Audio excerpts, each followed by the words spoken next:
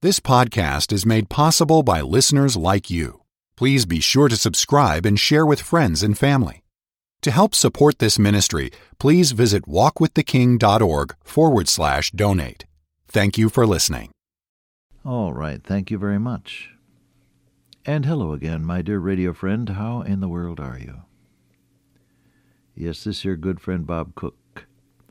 And you and I are back together again, gathered around the Word of God. The miles drop away, and we're together in His presence, listening to His voice.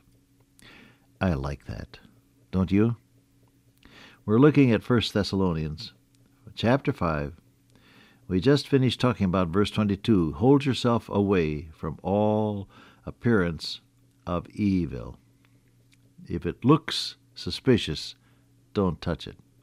If it identifies you even faintly with the world's system, don't touch it. Hold yourself off from it. And the very God of peace sanctify you wholly, he says in verse 23. Now he's the God of peace, and that, of course, refers to the peace that there is with God.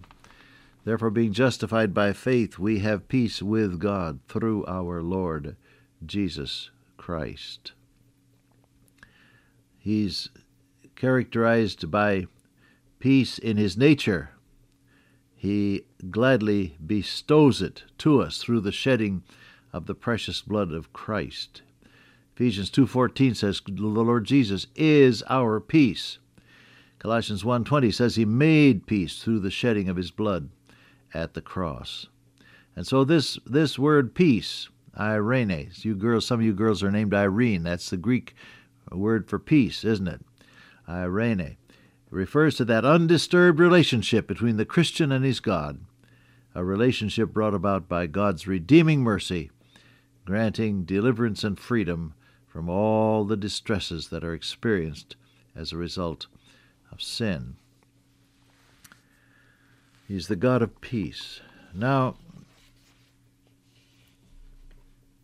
how does that work in your life? Well, first of all, I have to ask you, do you really know that you know the Lord Jesus? If you do, then you know already the delight of having peace with God. And then have you gone that step farther in committing things to God day by day and moment by moment? Paul says in Philippians 4, in everything that is, by prayer and supplication with thanksgiving let your requests be made known unto God, and the peace of God, which passeth all understanding, shall keep your hearts and minds. That word means keep, like a garrison of soldiers stationed around it. Keep your hearts and minds through Christ Jesus. Do you know something about that peace that comes when you commit everything to your Lord in prayer, and He then is in control? He's the God of peace. Now, what is Paul asking him to do? May the God of peace sanctify you wholly. Interesting words. Sanctify, it means to set apart for God's special use. Well, that's exactly how it is. Set apart for God's special use, to consecrate. And so it's viewed as a complete act. When God takes you over, He doesn't take just part of your life, He takes all of it. And that's a great comfort when you realize that we don't always feel complete in our spiritual life. But God views us in Christ because the work is done. 'Tis done, the great transaction's done. I am my Lord's, and He is mine. You're set apart. Now, I have to remind you, especially you young folk, that when you become a Christian, you become different. You are different from then on out. You'll never be the same again. And people know it, so that you might just as well might as well give up trying to escape being identified as belonging to the Lord Jesus Christ. They took knowledge of them. It says of the disciples that they had been with Jesus. He does make a difference. He sets you apart for His own use. He puts His mark on you.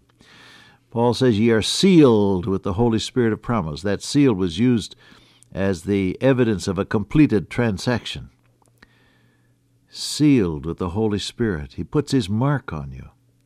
And so you are, in God's sight, completely set apart, dedicated, consecrated to God. Now, that word holy, W-H-O-L-L-Y, is interesting in that it's a compound word. It is made up of two Greek words, one of which means entirely, and the other has to do with purpose. Holos is complete, and telos means the purposed end or the consummation of a plan. He says God is going to set you apart completely, which means every part of you fitting in to God's eternal plan. Can you take that in today? Our life and our feeling about it ends up in fragments, I think, most of the time. It's hard for us to think about everything all at once. Well, then take a fragment of your life. How do you feel physically? Or what is your mood today? Have you got the blues, or you feel up on top of things? Your relationships with people, family members, let us say, and if you're employed, your employer, or if you're a boss, your employees. Take any fragment of your life and say to yourself, what God is doing is to set me apart for His use in this fragment of life, in this relationship. God is performing in my life that which fills His eternal purpose, holo telos, which means the whole being developed according to the purpose of God. God has a purpose for your body. God has a purpose for your mind. God has a purpose for your feelings, your emotions. God has a purpose for your family and your relationships with them. It may be stormy right now, or it may be frigid, or whatever, I don't know. But God has a purpose, and in it all and through it all, you can trust Him because He is working His perfect work in your life. Can you take that in today, beloved? See, we tend to look at things from our point of view, and we say, I don't like this, it isn't pleasant, and God must have forgotten me. No, He hasn't forgotten you. He is working all things according to the purpose of His own will, the Bible says. And a little later on in this 5th chapter, you'll find Paul saying, God is faithful. God is faithful, that calls you, who also will do it. He's working. He's working. Now he says, I pray, God, that your whole spirit, soul, and body be preserved blameless unto the coming of our Lord Jesus Christ. God's faithful. He'll do it. You put all of that together. You start with the God of peace sanctifying you wholly, every part of your life serving the eternal purpose of God. And he says, now I'm praying that your whole, see, when he says whole, I'm going to explain that to you, he says.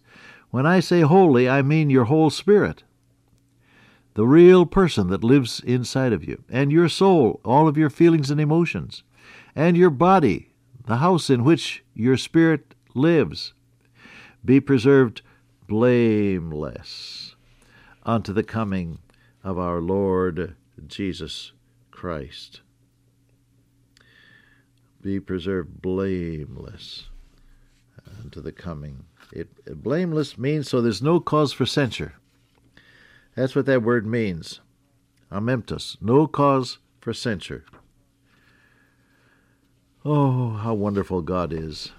When you are hiding under the shelter of the shed blood of Jesus Christ, there's no cause for censure. And when Jesus comes again, He's going to present you to Himself as a member of that glorious church without spot or wrinkle or any such thing. No cause for censure. God keeps you in His own care. Yes, we make mistakes, and yes, we have to come back and say, Lord, I blew it. Please forgive me. But the continuing life of walking with the Lord Jesus involves being kept away from that which is intrinsically evil, kept for the purpose of God, and even in the rough places of life, knowing that He is working. Now you see the time frame within which we're working is unto the coming of our Lord Jesus Christ. Every chapter, as I've told you before in these broadcasts, every chapter in Thessalonians refers to the second coming of Christ. And here you have it again. The most personal reaction to God's plan in this matter of the second coming of Christ is in my own lifestyle. John the Apostle says, "He that hath this hope in him purifieth himself even as he is pure." The basic reaction to the doctrine of the second coming ought to be holy living.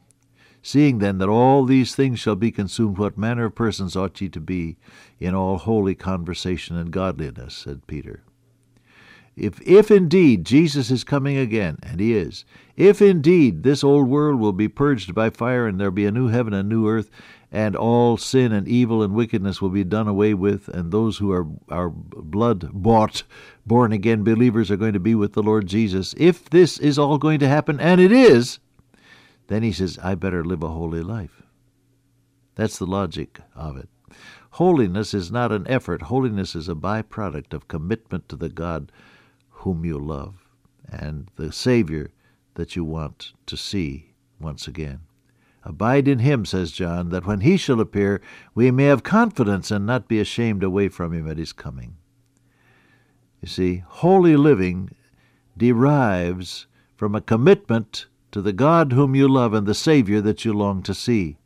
If you live in that frame of reference, your life is going to be holy because it's going to be committed to your Lord. You follow that? I pray, God, that your whole spirit and soul and body be preserved blameless, no cause for censure, unto the coming of our Lord Jesus Christ. Now He says, faithful He is He that calleth you, who also will do it. You can depend, after all is said and done, you can depend on the faithfulness of God. Oh, somebody this very minute needs to be reminded of that. Your tears are falling. Your heart is aching. You feel perhaps that combination of sadness and heartbreak and rage and perplexity and frustration all wrapped together in a feeling you could scarcely describe. Something has happened in your life, and oh, how down you are today. Just look up and say, Lord, I don't understand all this, but I know you're faithful, and I know you're going to keep me, and I know that when Jesus comes, I'll see Him face to face. Count on the faithfulness of God, will you, beloved? Count on the faithfulness of God. He's not going to drop you. I often say to you, God hasn't brought you this far to dump you now. He is faithful that calls you, and He'll do it. He'll do it. Not you, but God working in you. Dear Father, today may we be so committed to Thee in love that our lives will be holy because of the free working of Thy Holy Spirit in us until Jesus comes. In His name I pray. Amen. Till I meet you once again by way of radio, walk with the King today and be a blessing.